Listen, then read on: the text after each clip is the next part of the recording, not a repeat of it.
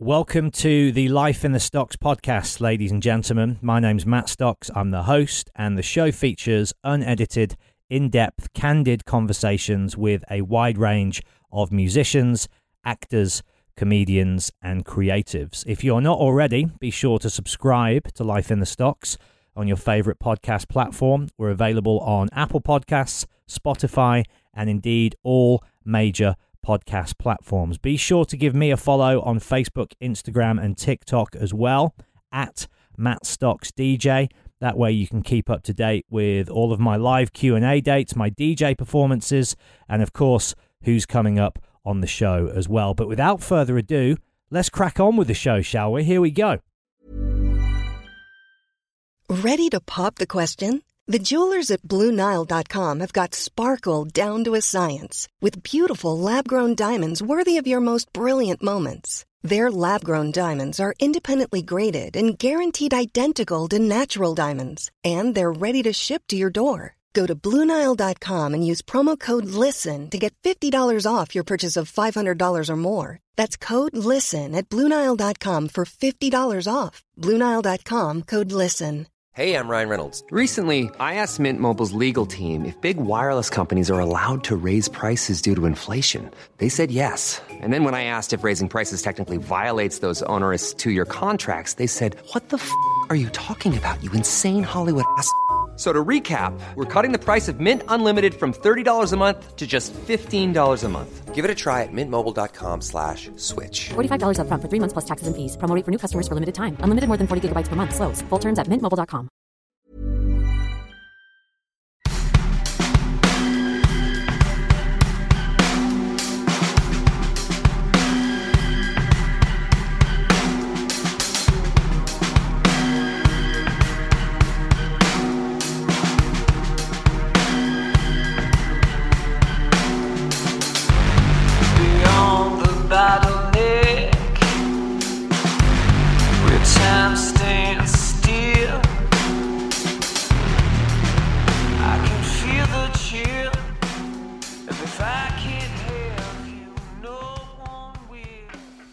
How we doing? Jefferson, hell yeah. Is my video not on? Here we go. Not yet, but All right. there it is. How are you, dude? I'm doing I'm okay today. Awesome. Thanks for rescheduling with me, man. My pleasure.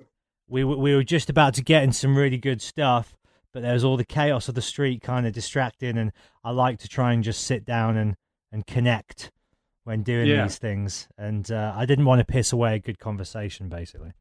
All right. Well, we could have just had it twice. We would have had a warm-up. Well, to be honest, I felt like I got a pretty good sense of some of the things that you've experienced and been through and been a part of. So at the risk of, retracing some of those initial minutes of that conversation, you are a lifelong born and bred Seattle native, correct? Well, I'm born in Tacoma, but most people don't know what that is, so they're just kind of the same. It's almost 45 minutes south of Seattle. Right. But yeah. So is that where you went to school? Yeah, when I went. Yeah. Okay, well that leads me nicely on to this question. I went to school down there when I actually moved out, and I moved out at 14 years old. And by the time I was 16, I lived in Seattle, and we had an apartment. And I found out that I could get, they said, if you're still in high school, you can get your Social Security payment, because my stepdad had died when I was like 13 or 14. And so I had Social Security benefits coming from him, but I didn't know. So when I turned 18, they said, if you're still in school, you can continue to get benefits. But my mom was getting all the benefits, and I wasn't seeing any of it. And so I was just kind of living on the streets and at practice rooms and stuff. So they told me they would, if I stayed in school, I'd get these benefits. So basically I kind of got paid to go to school and finish my high school, So you kind of beat the system in a way. Well, or the system did what it's supposed to do, and at that particular moment, and supported me so that I could continue to go to school rather than having to live on the streets. So I guess that was good. Did you have brothers and sisters growing up, or was it just you? Were you the only child? Yeah, I got an older brother. I'm an only child too, though, because he's adopted. Right. So they adopted him because they didn't think they could have kids. And then I surprised them. And where was your dad? Huh? What happened to your My dad? real dad? Yeah. He lives in Spokane, Eastern Washington. He's kind of an ex military dude, and he had a rough childhood himself, so he likes to live out there in the sticks, kind of isolated. You know, he prefers animals to people, and you know, but once in a while I'd get in trouble fighting with my brother, and they'd send me over there to live with my dad, and so that's where I learned how to drive and, you know, build fences, and, you know, I've castrated some cows and stuff when I was a kid, and drove a lot of combines and all that. And I actually think I might have learned to sing out there too, because I'd listen to my Walkman or whatever, and then while I was driving the tractor in the middle of nowhere, you could just belt it out without worrying about anybody hearing you, you know. So proper man stuff, apart from maybe the singing. Yeah, well, and then I've been a contractor. I had at around 22, I started a framing contractor business. So I've been doing that all my life, you know, just building things and making things. And that's how I supported my music habit and paid for all my early demos and all that stuff, you know. What was the first band that you got into that made you want to, you know, start writing and pursue music as a full-time kind of, if not career, at least passion project? Yeah.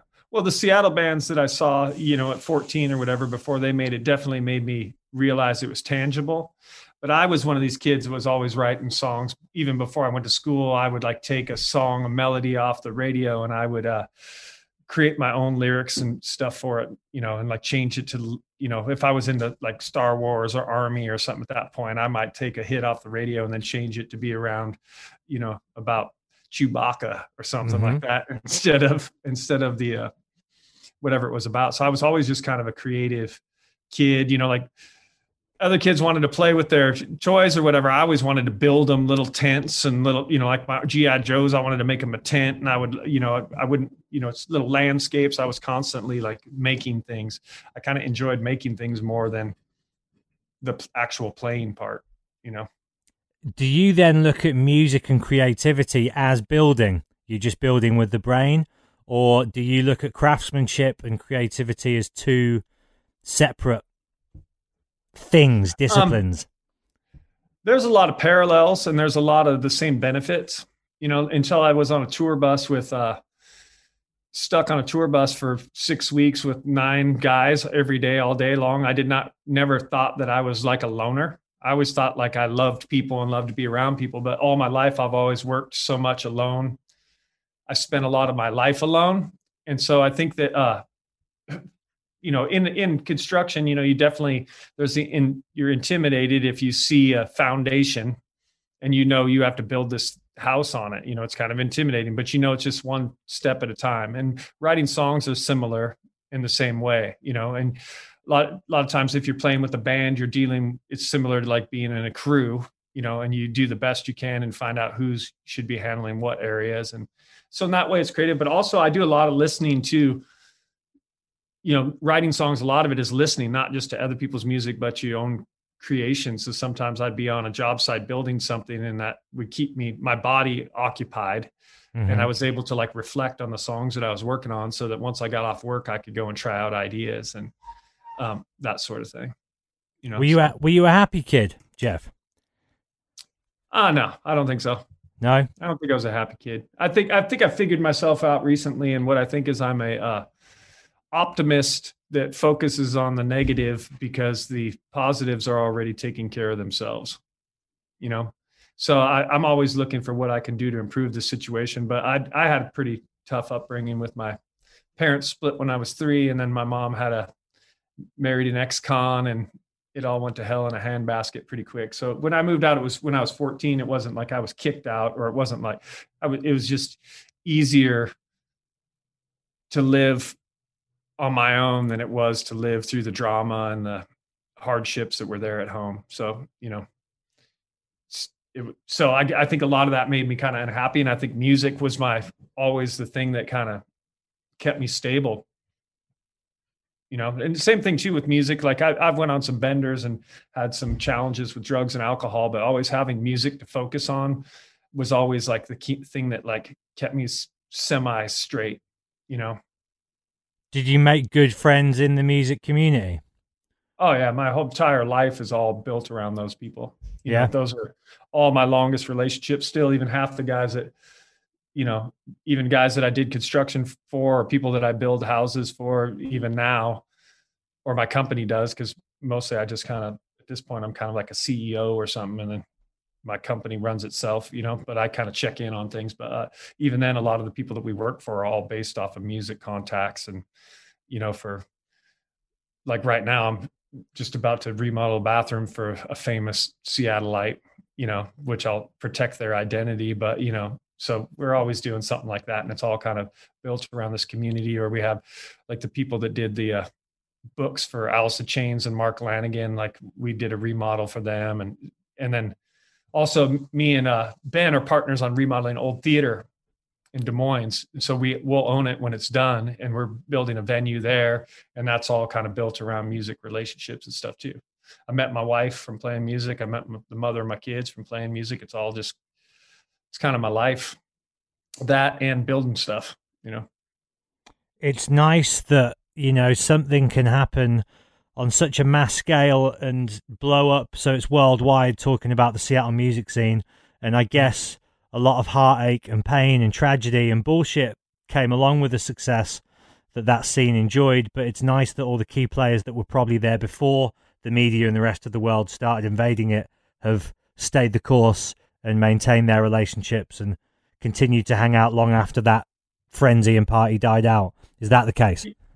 Yeah, we're pretty tight with a few of those people. And, you know, like one time I was in playing a show in Los Angeles, and it was a good show. It was a small show.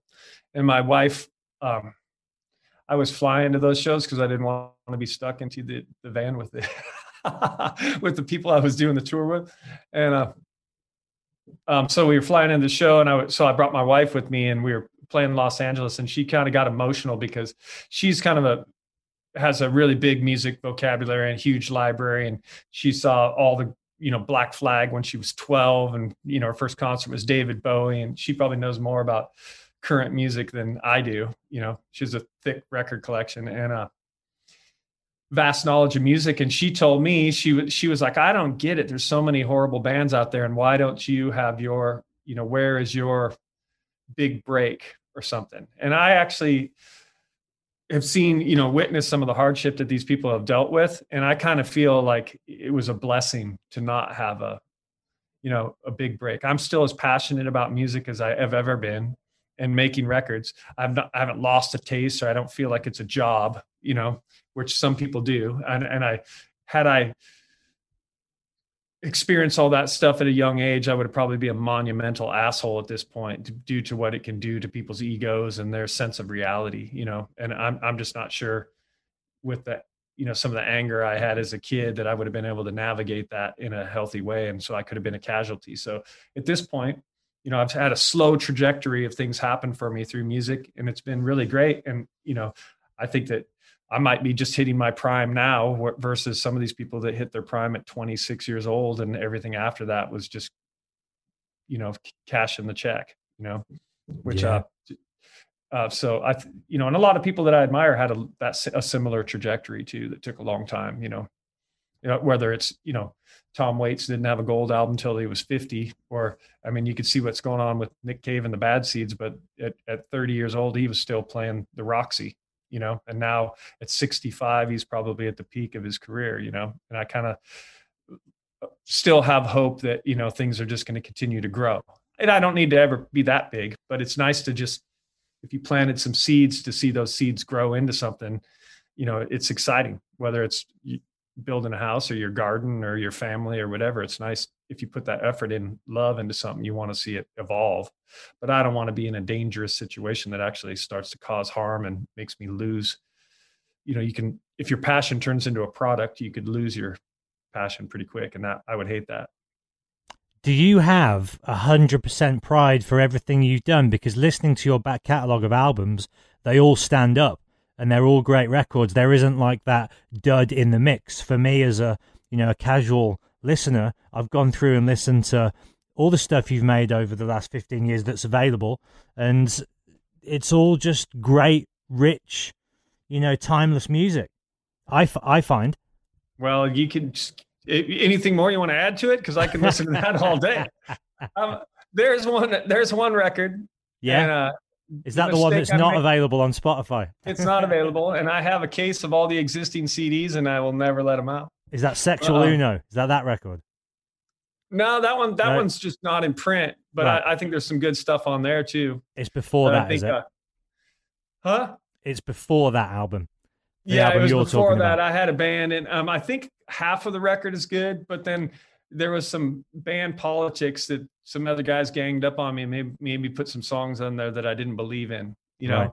And at this point, ever since then, when you make a record that has 7 songs you love and 4 that you hate, that you're so embarrassed of those other 4 that you don't want anyone to hear the other 7, I decided at that point, I'm going to maintain full on veto power. I'll never put out a song that I don't believe in, at least at that time, and even now, some of the stuff that was early that I felt was I think I've improved as a songwriter in some ways, but there's something about where those songs were written that I know where I was at. And I kind of like the evolution of some of those early songs were simple and it got a little more intricate as we got older. So I'm really proud of it. And I think that's that's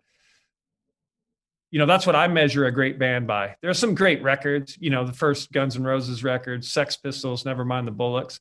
But like when you get these bands like the Stones or even the Cult, for instance, like Love Electric and Sonic Temple, that's a pretty freaking good run. If you got a band that has a 3-record run or a 4-record run of just albums that are not a stinker on any of them, that's like that.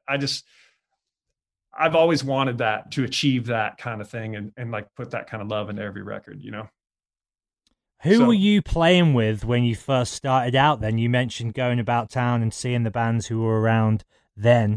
I guess we're talking mid to late 80s. Is that when it began for you or a little bit before? Well, right around 89 is when I started playing live, 90, and I probably played like I saw Alice in Chains probably playing 88. So I was like, I think I was still 14 when I saw him play.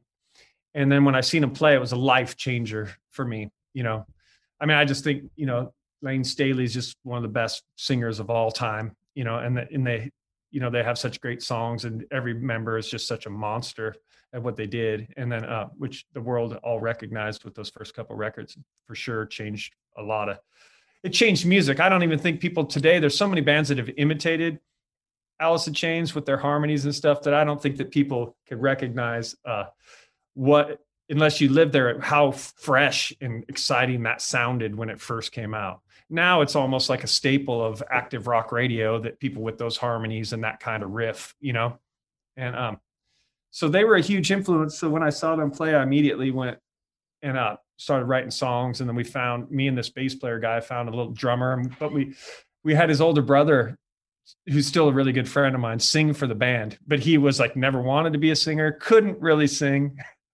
And, but he was just like, thanks guys I got to have that experience, but right out of the gates, I think because I looked like I was older because I was kind of a tall, lanky kid. And I had spent years in my house shredding on guitar. And so some manager guy that I'm still friends with today, called me on the phone and he was like, hey, you want to join this other band who I had seen? And they were already playing with Alice in Chains and stuff. So I joined them. And so I think I was 15 and they were all like 24.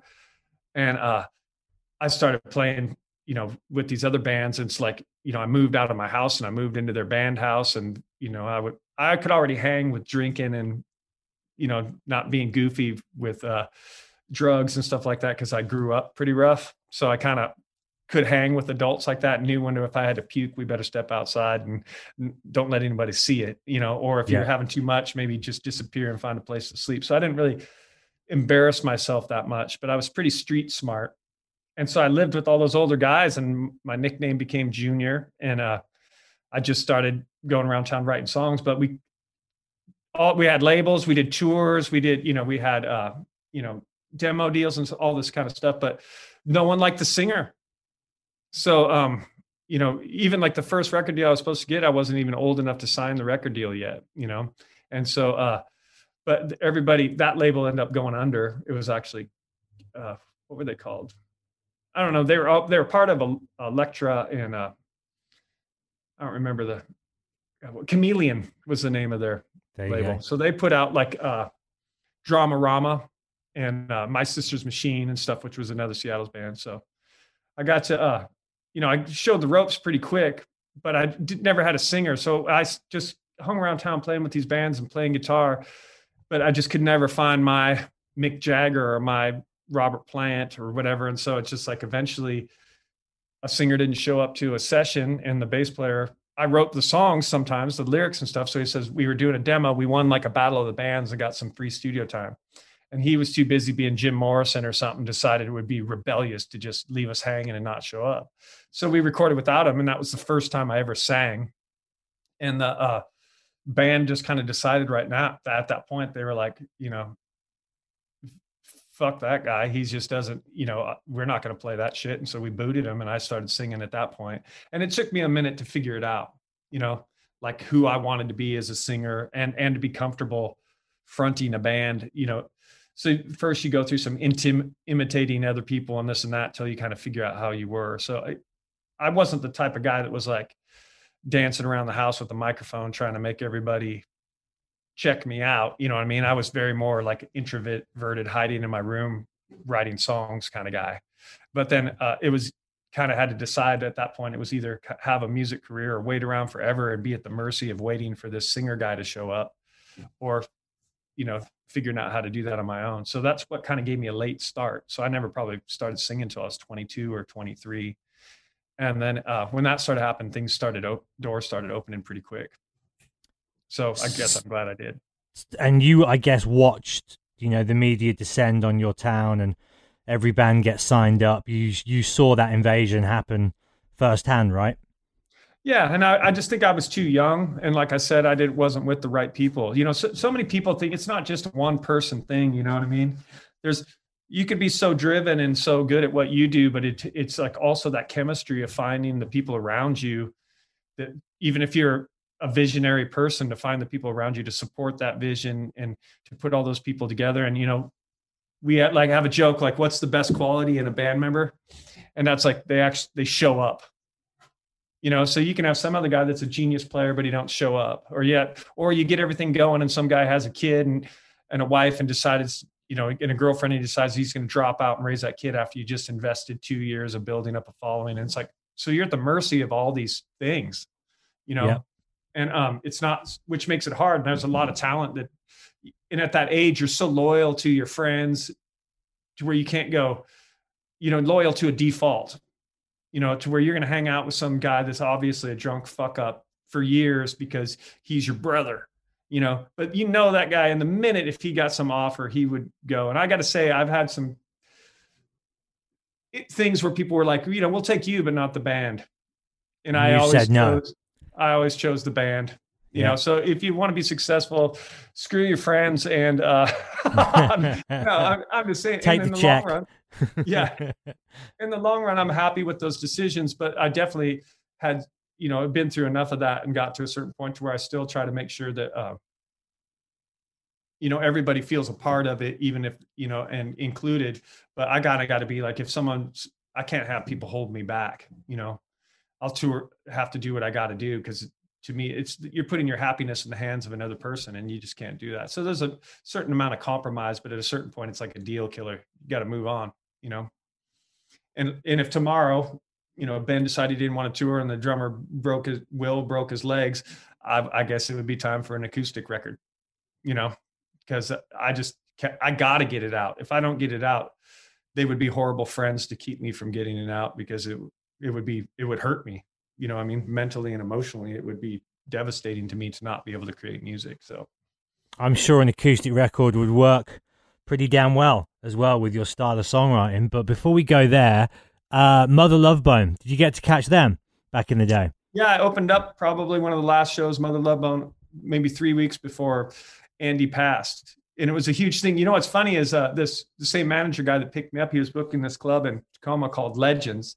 And they gave me the offer to open for, do I want to open for Nirvana and the Melvins or Mother Love Bone? And I actually I was like, I'll take the Mother Love Bone show, please. And so we, which is funny because, you know, Nirvana, they both went on to be Pearl Jam and Nirvana. But I mean, I must have been, what was that, 1990? When that 91. So, you know, I think I was 17 when I opened that show, you know, when everybody else was going to high school and, you know, growing pubic hair or whatever the hell they were doing. I was out there playing with, you know, rock legends at that time. I was ready, you know, I mean, I just knew I wanted to do that since I was a kid. So I was a big fan of them too. And I'd seen them play with Alice in Chains, maybe, that was probably the second show I saw. I can't remember if it was the first show or the second show. I think the first show was Alice in Chains at like the Renton Musician Hall. And the second show I saw was Alice in Chains and Mother Love Bone at the Kent Skate King. And both of those shows maybe had 100, 200 people tops at those shows. So I was very fortunate, you know, to see those shows. And even early on, those guys were both gigantic frontmen, were they? Just larger than life forces on stage. At the first Alice in Chains I would say he was more of a frontman there than he was later, because later he I think a lot of singers kind of play this, you know, they take a role of either they're going to jump around and try to get a crowd going, or they're going to stand in one place and execute the songs, sing them as well as they can, like a Mark Lanigan or Lane Staley or something like. At first he was very much, you know, had a lot more theatrics and going for it. And I don't think, you know, I think people could say it was drugs or this and that, but I actually think he just made a conscious decision of like, I'm not going to be a clown. I'm going to be I'm going to, you know, I want people to be here to hear me for the gift that he had, you know. And of course the check that he was writing as a singer was pretty hard check to cash. Mm-hmm. So if you were running around trying to do jumping jacks on stage, you could probably interfere with your ability to hit that. But Andrew Wood, of course, was super charming and, you know, a different type of singer. It wasn't all about vocal acrobatics, but, you know, he definitely had that thing that maybe like a singer like Ozzy or somebody had, to where you just love them and want them to win, you know? Yeah. There's some singers that are like the coolest guys you've ever seen, and you're like, I want to be as cool as that guy. There's other guys that are like Angus Young or something, to where you're just like, why shouldn't that guy win? Why shouldn't we all be clapping for that guy? You know, where they're almost like the underdog or something. And I think Ozzy's a bit that way. Yeah. You know? And we did a show with Black Sabbath in Europe one time, and I got to stand on the side of the stage, and you could just see that people just love him. They don't care if he's singing on key or clapping off beat. It's just, they just love Ozzy. And he's not the world's best singer, but he has something that, he has a magical appeal. And I think that Andrew Wood had that same thing, as well as, you know, he was a good singer and a good songwriter as well, but he definitely had that same kind of aura or you know, ability to connect with people in a way that's pretty beautiful. And then was like the sort of Melvins Nirvana camp, was that almost a different thing stylistically and everything else? Because they were definitely like coming from more of a punk sort of hard edged sound, right? It seems like that. Less rock and roll, less theatrical.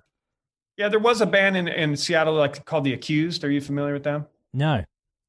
Well, they were pretty big, and Tom Niemeyer from that band went on to play in Grunt Truck. So before, you know, there was that big thing that happened in the late 80s to where you had like, you know, heavy metal and punk, but there was like this separation when you kind of had all your bands like that were taking over MTV, and they were kind of hijacking hard rock and turning it into boy bands, you know, with your Poison and this and that. And I think that, or you know, but I think that all those people in Seattle were kind of growing up on something that was 10 years behind the times, because now everything's pretty instant with the internet. And I think that my opinion from living here at that time was there was this thing to where there was like your metal and your thrash metals that was coming up, you know, and you had bands from here like Sanctuary and Metal Church, and then you had Queensryche, you know, and then there was also your older bands like Heart and stuff who are kind of more classic rock, you know. But I think all those guys were growing up on Aerosmith and punk. But some of those guys, you know, were a little more metal. And some guys I think were like, dude, I'm never going to fit into the pretty boy category. I'm never going to look as cool as Aerosmith or whatever. So I'm just going to go more the metal route, to where I think that my opinion is they were listening to like probably full on metal, and they were listening to punk.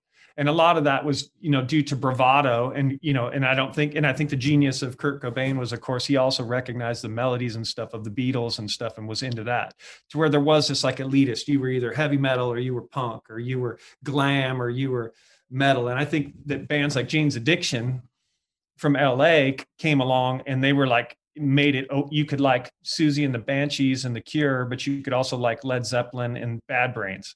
And they kind of, and then with Lollapalooza and stuff, kind of kicked the door out. And they don't really get the credit for that, because I think, and I think some people have said that, like, Green River saw Jane's Addiction play in LA, and Mark Arm was like, I'm going to be punk. And Jeff and Stone were like, I want to go this route, the more Aerosmith, Led Zeppelin-y route, more like, a classic rock vibe versus a punk rock.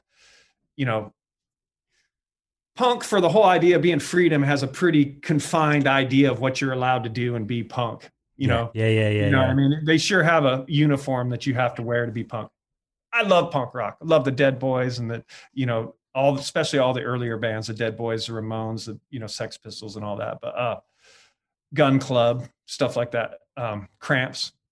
But I think that, and then, of course, Mother Love Bone had the big round hats and the big glasses and all that. It was, they were hugely influenced by Jane's Addiction, I think, and Jane's Addiction probably should get a lot more credit for what they did to the Seattle scene. And one of their songs actually broke up here on the radio, Jane Says, and they played the Paramount. Their first Soul Kiss video was filmed at the Paramount in Seattle. And the bands that opened that show were Soundgarden and Mother Love Bone, Wow. So yeah, they were the godfathers of alternative rock, weren't they? Yeah. I mean, and for a minute he was, Perry Farrell was kind of the, the Jesus of, he was the alt-right rock messiah, and then I think that, their band, of course, a lot of those bands, things just happen too fast to people at a young age and they kind of lose touch with who they were or what they were doing that made them magical. Same thing. Once Jane's Addiction lost the bass player, something was missing, and we've toured with them and they've made some good music, but those first two records are perfect. I mean, it's like, yeah, man, perfect. There's not, to me, they're like that. That's the high watermark. You can't make a record better than that, What sort of a reputation did a band like the Melvins have on the scene back in the day? Because they were one of the first, right? But they didn't really associate for too long with the burgeoning grunge thing, did they? Well, I mean, I think you can listen to the Melvins and see why. I love the angst of the Melvins and I love the rawness and everything, but it's like, there's definitely something about them that's a little more brutal or a little more, it's definitely the kind of music that inspires people, but is never going to break through to the masses, Yeah. And I think that I don't know what they think, but if I was their band, I probably would have said, these are the strengths of what our band has. Let's build upon those. But we're a square. If we're going to try to have mainstream success, we're like a square peg trying to fit in a round hole. It's just never going to happen. It's not going to cross over to the other bands where it's, Kurt Cobain with his dreamy blue eyes and a good bone structure and those good melodies has the ability to make that, get over that fence, or bust through that ceiling or whatever, There was a lot of Hellraisers on the scene back in those days, wasn't there? A lot. What do you mean? Like just crazy fucking alcoholic drug addict lunatics. Yeah. They were all creative geniuses, but like Lanigan's book, some of the stories from, he's so open and honest about the shit he used to get up to, and you read about like Jerry Cantrell and obviously, Lane, and it seems like there was just a lot of fucking destructive behavior going on.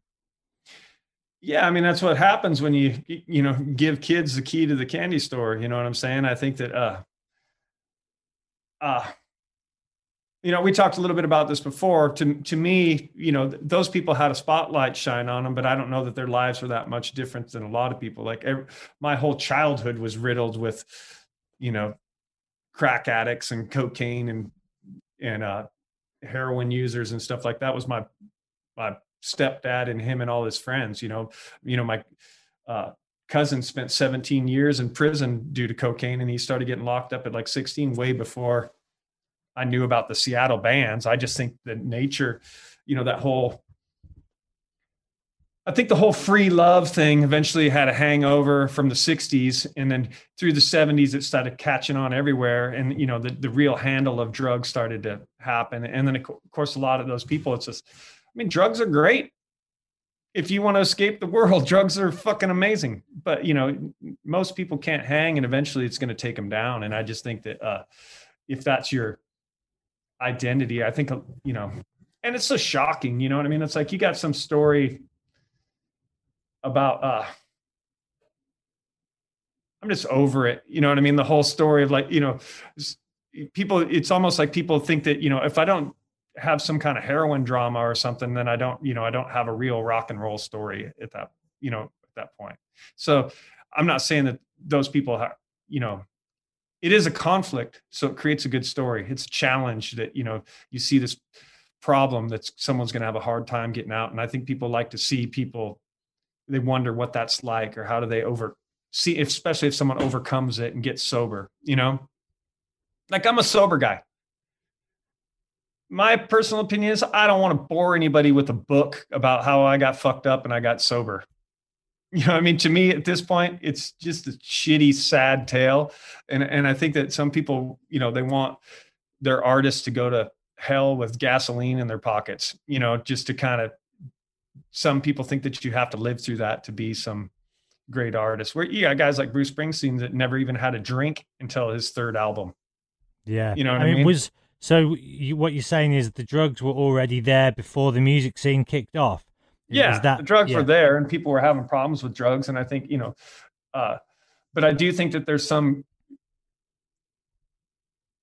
something to a 25-year-old dude that, you just feel impossible. And, that's the beautiful thing about young people is that they'll take some chances that older people weren't. This is why you have soldiers in the army that are 19, because they're going to go be a hero. You give a guy that's 25 a gun, he might go, well, what the hell did they do to me? And then he's going to go find a tree to hide behind. It's the same thing why, if you're a major label or something, you're going to exploit these guys. How sweet it is that they're going to cause a bunch of chaos and confusion, and then people can just cash in on that. It's basically just a marketing tool at some point. You know what I mean? So it's like, if you look back at it's so sad. At the time, I was would see it too. But if you look back go on YouTube and look up MTV News on all the chaos, Kurt and Courtney are a freaking publicist's dream. And you can watch that Oasis movie when those guys got arrested on the boat, what they call their manager. And what does he say? He says, brilliant. Yeah. Right. And it's like, Alan McGee, good friend of mine, actually. Really? Yeah. And it's a publicist's dream. So I think all that stuff, And he fell foul to that whole thing as well. He fell foul to the rehab and mental breakdown. And I think sometimes, particularly if you're just courting it because you think it's dangerous and exciting and, sexy, it's only ever going to end badly.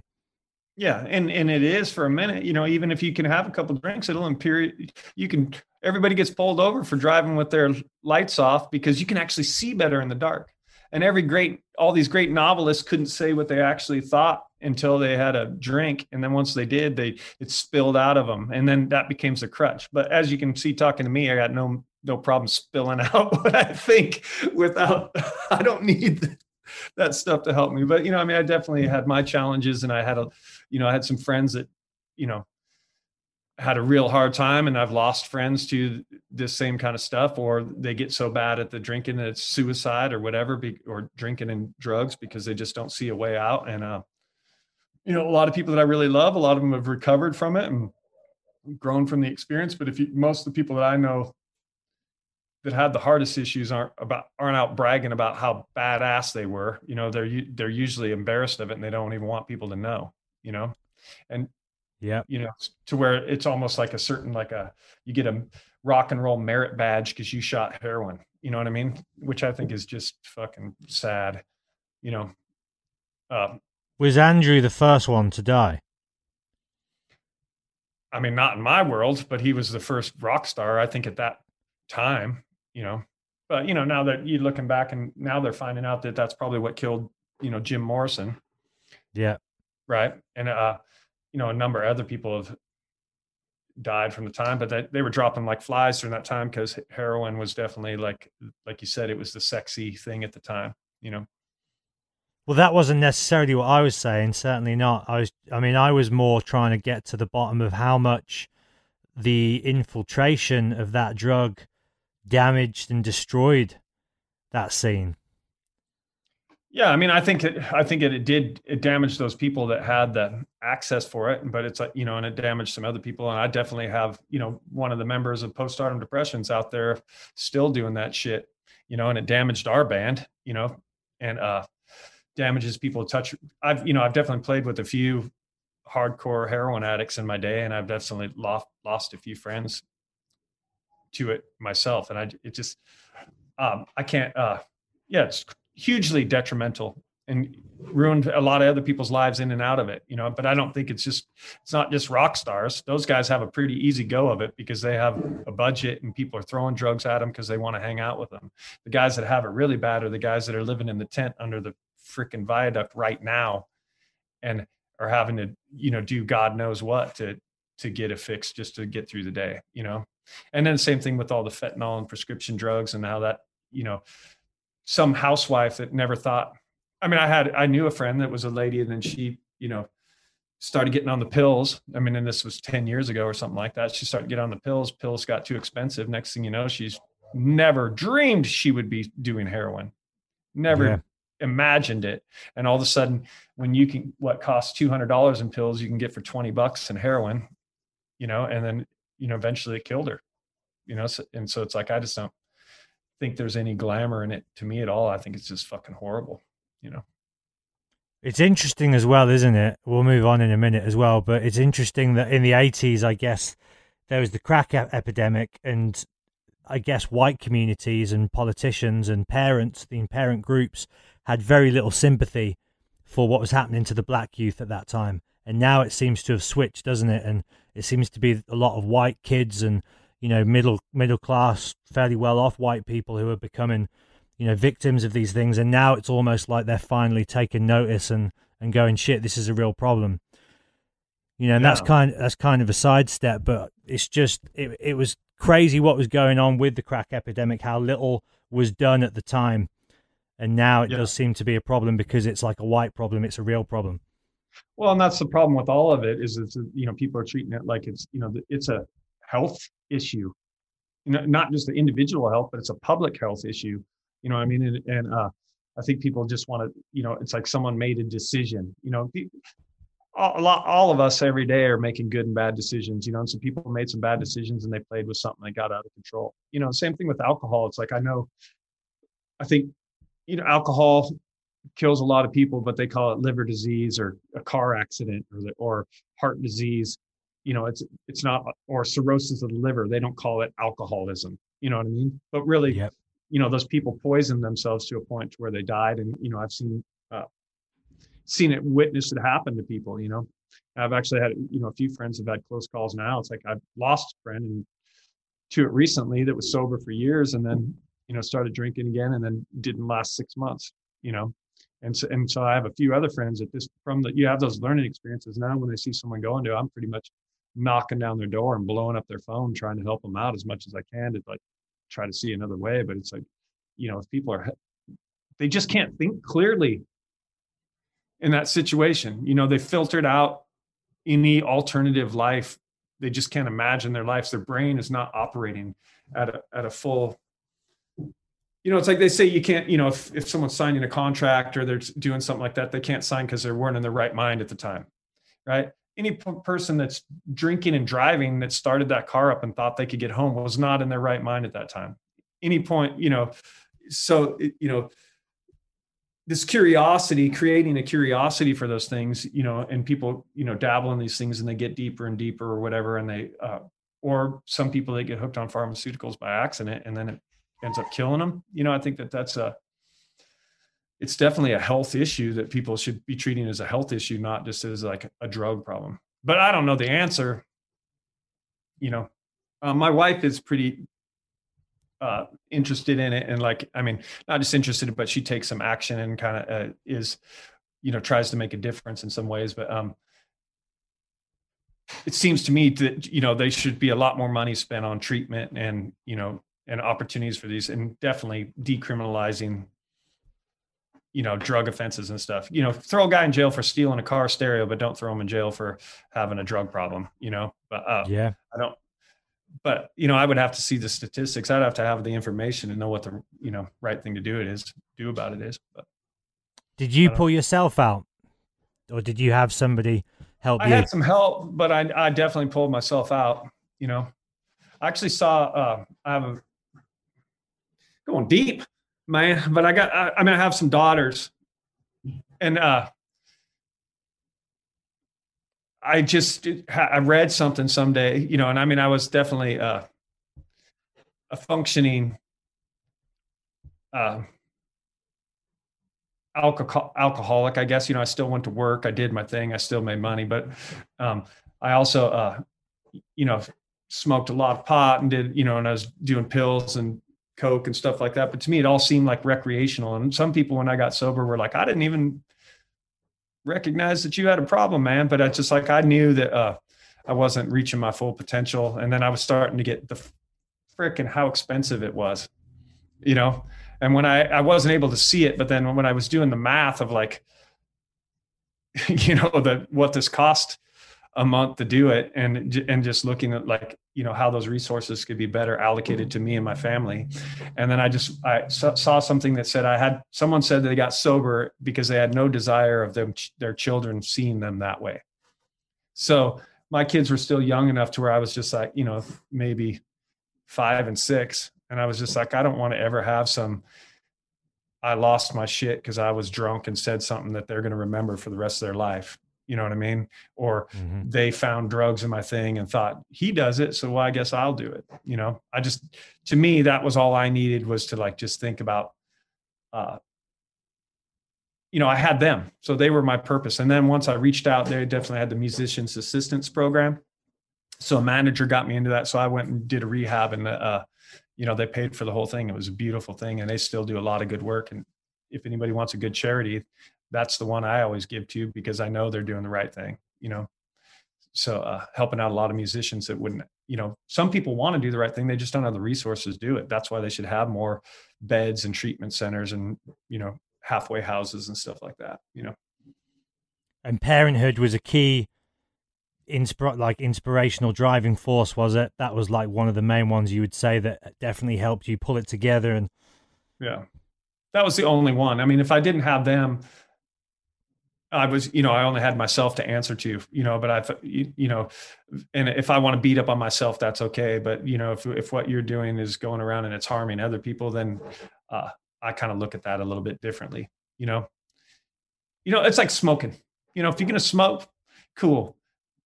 Go outside and go 20 feet away from the building. You don't have to, everybody else don't have to smoke. And that comes down to this COVID shit. People aren't getting, it ain't about you, buddy. You know what I mean? Your mask, or you're going out and breathing heavy at the bar, could be killing that guy's grandmother. You know what I mean? And It's the same thing with cigarettes. So it's sometimes people shouldn't have resistance or making the rest of the world suffer because of for their convenience, And so I didn't want my kids to suffer for me wanting to not accept reality at that point, One size fits all seems like a good idea for clothes until you try them on. Same goes for healthcare. That's why United Healthcare offers flexible, budget-friendly coverage for medical, vision, dental, and more. Learn more at uh1.com. Hiring for your small business? If you're not looking for professionals on LinkedIn, you're looking in the wrong place. That's like looking for your car keys in a fish tank. LinkedIn helps you hire professionals you can't find anywhere else, even those who aren't actively searching for a new job but might be open to the perfect role. In a given month, over 70% of LinkedIn users don't even visit other leading job sites. So start looking in the right place. With LinkedIn, you can hire professionals like a professional. Post your free job on linkedin.com/achieve today.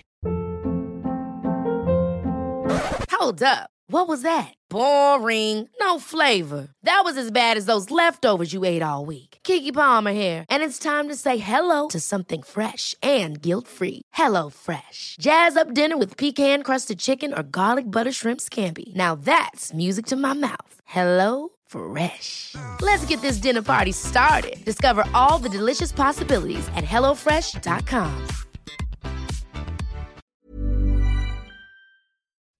What did you notice from a creative and performance point of view change? And obviously there must have been quite an daunting at first, but then very exciting and rewarding transition that you make from being always under the cloud of something to present and in the moment. And because obviously the common misconception is that stuff you need to be artistic, but obviously really you are artistic and that just gets in the way, doesn't it? And then once it's gone, is it a trip?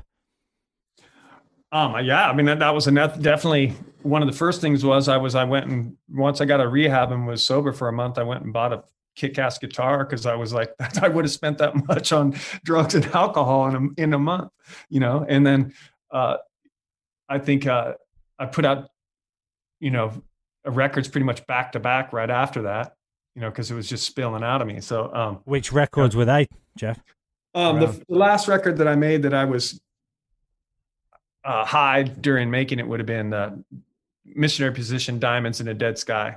Right. But once I got sober, we followed that up pretty quick with Consequences. And then the first Walking Papers record was done within, you know, I finished 2 records within 2 years after that, you know.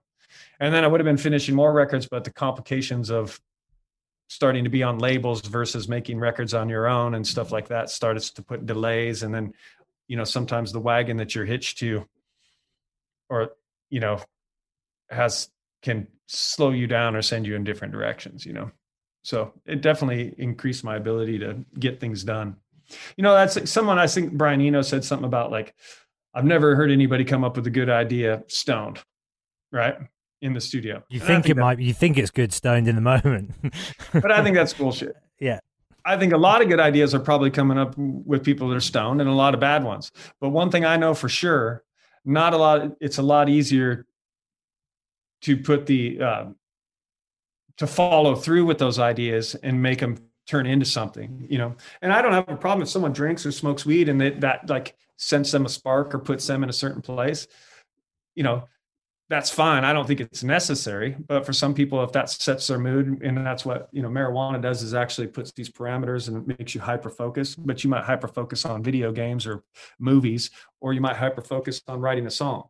But when that thing starts to become where you're an irritable asshole, if you don't have it, you know, and you have to be, the first thing you do in the morning is wake up and smoke weed and throw back a Sparks malt liquor before you can even accept your deal with your angst for the world, you know, then it isn't helping you at any point. It's just clouding up what you're trying to do, you know.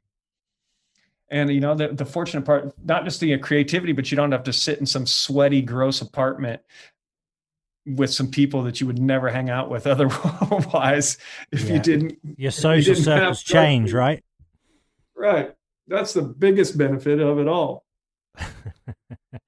I mentioned this to you the other day, and I really believe that as good as that first Walking Papers record is, the second Walking Papers and then the most recent one, for me, are much more interesting and layered and superior records. Obviously, when you get all the players in that you have for the first album, I imagine it gets notoriety and attention and press and things like this. But have you found that since you've sort of made the band and have developed more just, I guess, as a band leader within that context, have you found your songwriting has improved within that dynamic? I don't know if it was the records seem to be songwriting. getting increasingly better.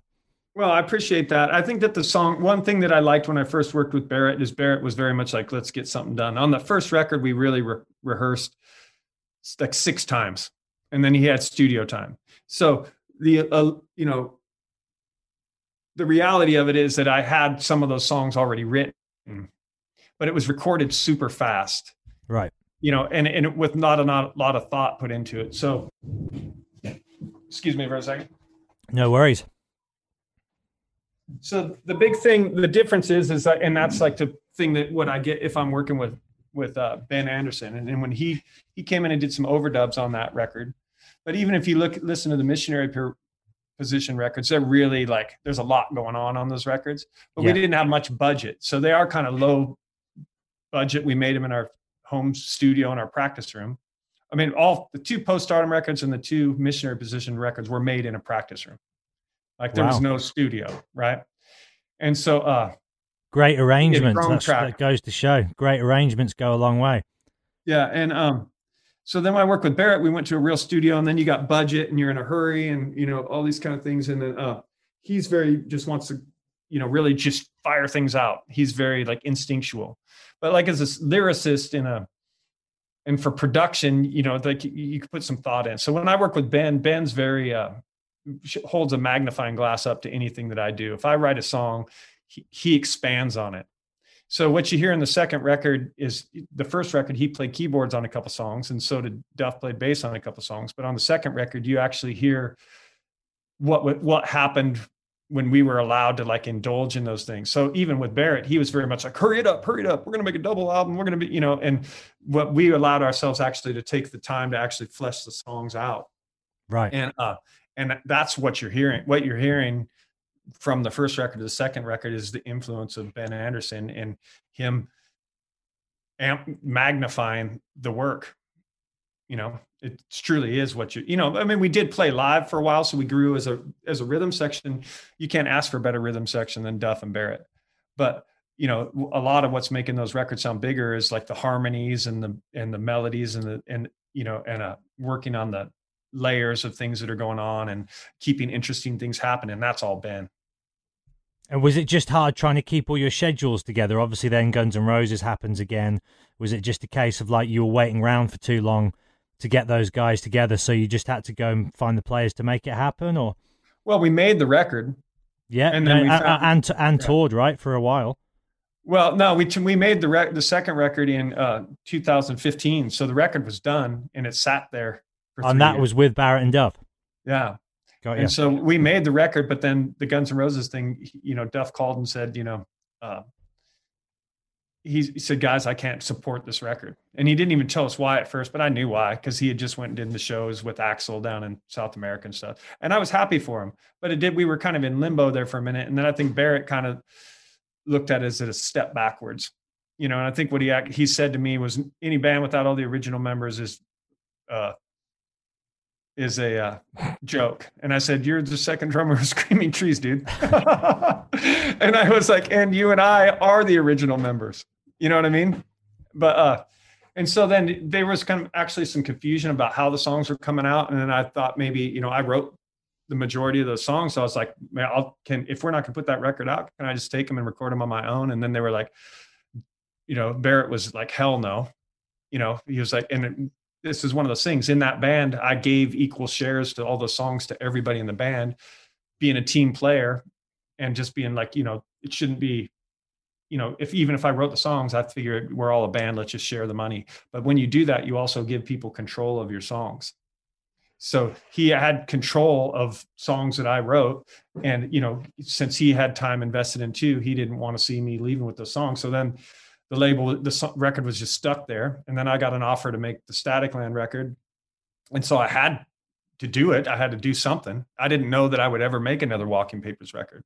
But at that time I had to write the whole Static Land record in like 6 months. And so I churned it out and kicked it out really quick, but then you finish the record and then it takes 6 months till it's going to come out. And when Duff and Barrett bailed on the thing, the Walking Papers record deal died. So it was the only way I had to get paid to make records. So then I did that, and then I toured on that, and then I had a no compete clause for a year. But by then all the weirdness of the band kind of settled. And then Barrett asked me to sing some songs for him at some show one day. He was like, I'm going to do a solo show. Will you come sing some Walking Paper songs at it? And I was like, okay, as if nothing had happened.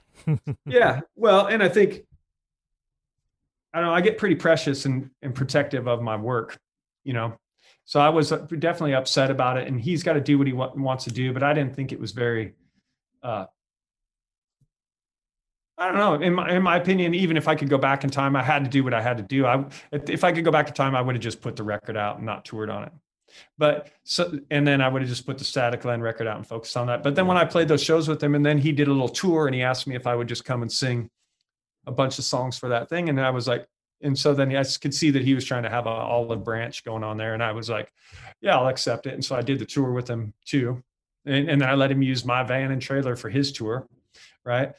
And then he was like, if you want to do the Walking Paper stuff, you feel free. I'm not going to stand in your way. So it's time we put the record out. And so once he did, I was like, cool. And then I was like, well, we got a couple months to wait until my other thing is done. And then when it was done, then we put it out. And then I was like, if you want to tour it, and he's like, no, go ahead. And so I, put together another band to tour it. And that's what we've been doing since. And then, so now I'm free to, Duff, and playing with Duff, especially Duff, and playing with Barrett was to opened a bunch of doors for me, and with a lot of connections with like promoters and stuff like that in Europe, especially.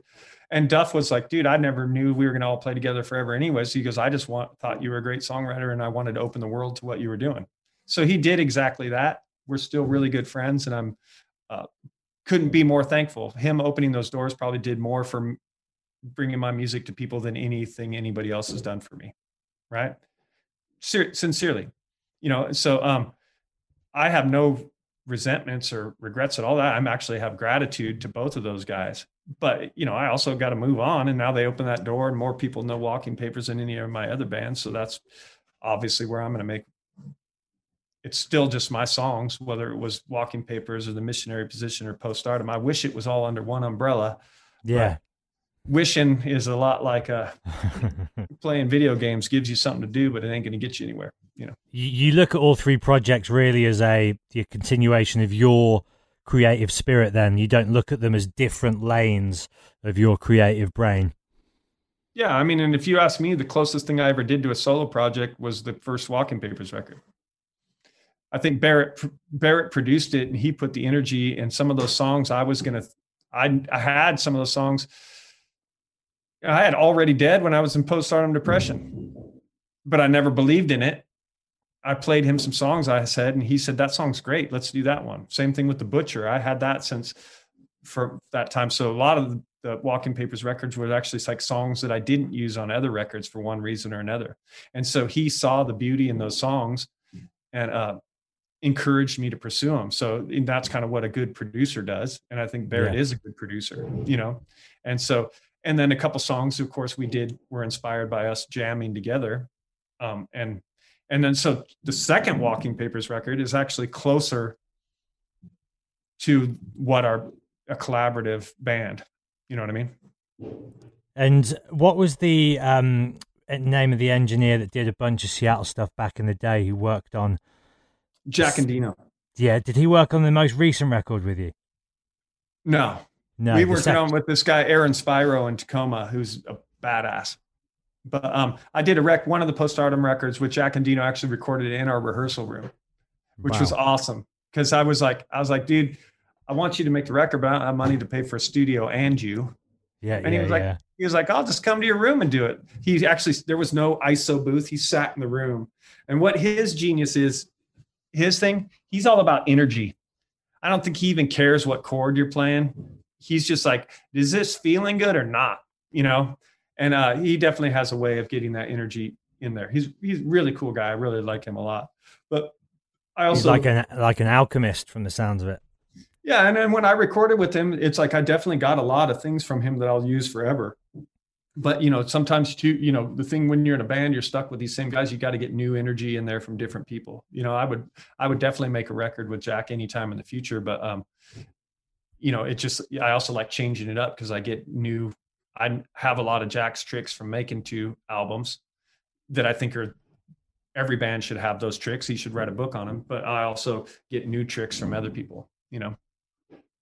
What happened with Velvet Revolver? Am I right in thinking you jammed with them? Yeah, I jammed with them, but I kept it secret. So I jammed with them in I don't know, I guess that was about 2003. Before, they had Izzy Stradlin and Slash and all those guys in there. And that's when I've seen Duff at some of our shows before. I actually first met Duff at our practice room. So he had seen us play or something and met one of our guys, and he asked, it was really weird. He was like, can I come watch you guys rehearse? And I was like, sure. And, so he showed up at the rehearsal and I think he might've been scoping me out for the Velvet Revolver thing. And then a little while later, then they gave me a bunch of songs. I met him at his house and we listened to, he said, just here's like 15 ideas, pick a handful. So I took a handful home and then I dropped them into Pro Tools and kind of cut them up and spliced them around and made them work around a melody idea that I had. And then they flew me down to LA and then we recorded those songs together, like in a rehearsal room. But I just don't think I was their guy, because I think Slash wanted someone that's, more like Miles Kennedy with the kind of high end, like getting some of those Iron Maiden kind of notes and stuff like that. And I'm just not that kind of singer, And of course they had that other Scott Weiland came around. He's not the kind of singer either, but he sold 40 million records. Yeah. So I think Slash was willing to compromise lose not having a singer with the high notes as long as they sold, because I think everyone saw the super group idea. And so I think the thing that I played well on that is I was like, they even had they were filming for some show. I think you can watch it. Yeah, there's a documentary on YouTube, I think, and they're trying to find I was having none of that. I was like, I'll come sing your thing and no one's filming me doing it, because I'm not going to have my biggest claim to fame being I'm the guy that didn't get the gig to sing for Velvet Revolver. So yeah. That was kind of my stipulation. I was like, I'll do it, but I'm not doing your TV show. And let me ask you this: Did you take an audio recording of the practice? I do. I have a recording, but then what I didn't share it with anybody. They had a thing in Rolling Stone where a bunch of people were like showing the tapes or whatever. Yeah, and then they had a whole article, and I found that some of those guys never even met them. Right. They got a tape to try out to, but they never. So those guys were exploiting it to try to get, and that just ain't my thing, So I think because of that, Duff recognized I was worth having a relationship with, because he knew he could trust me to not spill the beans. And so I never told anybody about it except for my friends, never in any press or anything. And I made 3 records after that where I could have used that at any time. Right. But then we were doing an interview and he brought it up. And so when he brought it up, I was like, well, I guess it's free game. I can talk about this now at this point. Right. So, but I was just always like, I would have never told anybody out of respect for those guys and their privacy and whatnot, Cool experience though, right? Was it? Yeah. It was I love those records. And then you're standing there with Slash and Izzy Stradlin, and they're all, those are the guys. When I was, 13 years old or 14 years old, that was the thing for me, because I was, like I said, with those heavy metal Headbangers Ball bands and stuff, I was like, I ain't pretty enough to be in those bands. And I was like, no one wants to see me in spandex. I was born without an ass or calf muscles, and so when Guns N' Roses came out, that's what me and all my friends looked like. We were a bunch of kids with faded jeans with holes in our knees, and we all had greasy, stupid leather jackets, and they looked like we did. You know what I mean? They felt that was like the band for us, And like I said, we were caught between that. I was like, I'm not a spiked wristband heavy metal guy, headbanger guy, and I'm not a super glam rocker dude. And so they kind of were that band for all the people that thought those other 2 extremes were a little kind of too ridiculous or something. They were kind of the band that for everyone else that didn't sit in either of those, I wasn't into Merciful Fate, and I also wasn't into Winger. Yeah. You know what I mean? I needed something in the middle, so thank God for Guns N' Roses. Were you a big Ramones fan growing up? Yeah, I love the Ramones. So how was touring with Dee Dee when you got to do that? Oh, it was great. When this is, I'm going to tell you the Dee Dee Ramone calling me on the telephone, because we had please do. I think we played the Big Dipper in Spokane was one of the shows. We did a little West Coast tour with him, and when we played the Big Dipper, we were in this really horrible hotel room, and Dee Dee was like of course we were like 4 guys that just partying and getting crazy, and we're overjoyed that we were on tour with Dee Dee Ramone, and he called us up on the phone. He's like, "Hey guys, can you keep it down over there? We got a long drive tomorrow."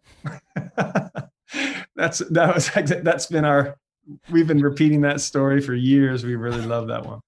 And then when I met him, he was like, "Hey Jeff, he's like, I think your songs are just perfect. Don't let no producers put their chords in your song. They just want part of your royalties, man. Don't let them do it. Your songs are just fine. And if you got Dee Dee Ramone telling you your songs are just fine, you're good." Well, he knew a thing or two about writing a good tune, didn't he? Oh yeah, he's a genius. And we did play Idaho with him too. And I always think about that song Danny Says, where he's like, record stores and got to go to Idaho, right, 20 below. Yeah. That's just, and I'm like, here I am playing Idaho with Dee Dee Ramone. I live for little details like that. I love it. Well, I got to tell you, to me, like, and we were talking about earlier with like, if something didn't happen to me or if I wish that it was different, I actually am pretty grateful for all those experiences that I've gotten to have without having become a casualty to the rock stardom, So those things to me still here. Yeah, they're gold, and I have I have a lot of rich memories with those kind of experiences and stuff. That's like stuff that, basically, I never wanted to be a rich, famous guy. I wanted to be in a rock band. I wanted to make records and I wanted to see the world and I wanted to play fucking rock and roll and make great records. At this point, I probably made, in my opinion, more records and better records than some of the bands that inspired me in the first place. And I've got to have all those same experiences. Now I just wish that when I went back, I would have just added rich to my dream. I want to be a rock star. I should have added, I want to be a rich rock star. Dream big. If you're going to dream big, But so all my dreams came true as far as that part went. I have no regrets about that. And I feel pretty fortunate to have believed that stuff of people said, if you work hard enough, it'll happen.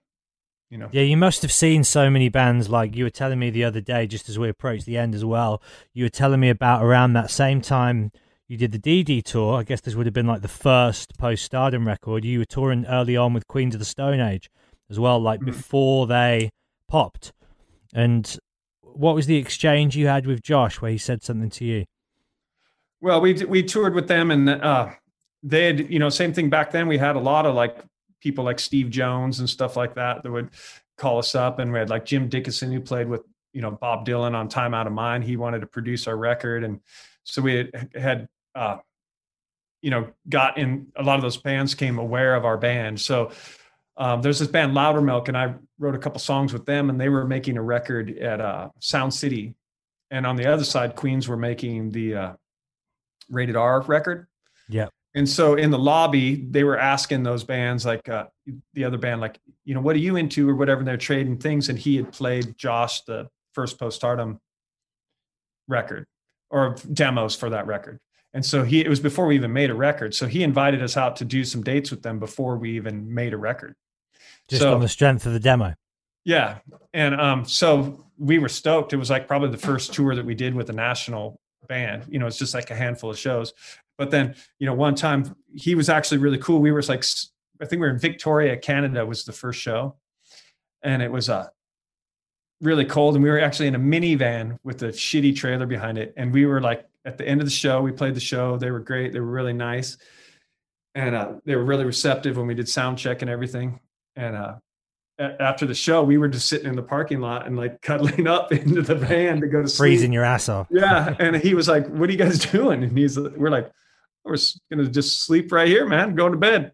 And he was like, he actually made the promoter get us hotel rooms and order us a pizza. And then for the rest of the shows, they made sure that every promoter got us a hotel room and food, which was really cool. But then he did take me on the bus, and I was telling him, I was like, he took me on the bus. But, and I was saying they were so powerful. They were so powerful they had to turn their amps away from the audience because it was so loud. It was really an experience. And they were using these huge Sun bass cabinets and stuff like that. And, like 2 of them in like a club for 200 people, and I mean, it was just melt your face off. And I was telling him, I was like, you guys are like the most powerful band I've ever seen. And he was like, yeah, but you write great songs. And I was like, you get these little nuggets from people that you look up to, and it's enough to keep you thinking you're onto something, that encouragement. It validates what you're doing, Yeah, man. And as you say, it's not just people who are like well known, but people who are, the heads of their field. If they're going to compliment you on your craftsmanship, knowing that their craftsmanship is of the level that it is, that's enough right there to know you're onto a good thing, right? Yeah. I mean, you hope so. I mean, well, at least it means that you feel accepted or validated for the thing, because commercial success, like we talked about earlier with all the different band people that you're playing with and this and that, it can go, uh-oh. So I got to tell someone, suck it. It's so good, dude. But they that's that famous Seattleites house you're renovating at the moment. You just hang it. Yeah. That was actually the bass player for Postpartum Depression. Amazing. Yeah, it was. But I've already talked to him 3 times today. So seriously, we have like some little things going on. But he's one of my favorite people on the planet, But he's one of those guys too that he had some kids and he was just like, I'm done. He's like, and he was in some bands before he played with us, and he was just kind of, that's why the Missionary position had a key bass. Right. Because I was like, I'll never have a cooler bass player than that guy. He was so not going to even try. Yeah. Love so it. it's like, we know we're going to lose this game, so we just won't play, and that's how cool he was. And then of course, and didn't play with the bass player until Duff came along, which I figured is one of the best bass players on the planet. But who's cooler? I don't know. He's pretty fucking cool. Yeah, he definitely had the Dee Dee Ramone thing going on. He learned a lot from Dee Dee, I suppose. Well, what are you going to say before the phone rang? Oh, I don't remember. It's gone. Well, whatever it was. Oh, it was validation or something from the, you get that acceptance from your peers or whatever. And I think at the end of the day, that's probably feels as good as a sports car or a swimming pool. It's not tangible, but it's, it goes with you, Well, dude, it seems like life's good, and it seems like despite everything going on in the world at large, you seem happy and in a good place, and it's been really lovely talking to you, man. Yeah, it was a total pleasure. Thanks for knowing who we are. Sometimes you do an interview and they're like, they never even heard you, that you're knowing they haven't even heard the record, so it's great. Well, it's always my thing to do my homework, and luckily, because I get to pick the guests because it's just my show, I always pick people that I know I'm going to enjoy the work of, and I've spent the last couple of weeks just digging not just the Walking Papers stuff, but all the albums and just loads of great material, man. It'll be, something that I revisit time and time again for a long time. And I hope I got to see you play at Hellfest in France a few years back, but I hope to see you guys in a nice club show environment in the UK when that kind of thing's allowed again. And right. Keep doing it, dude. Take care. See ya.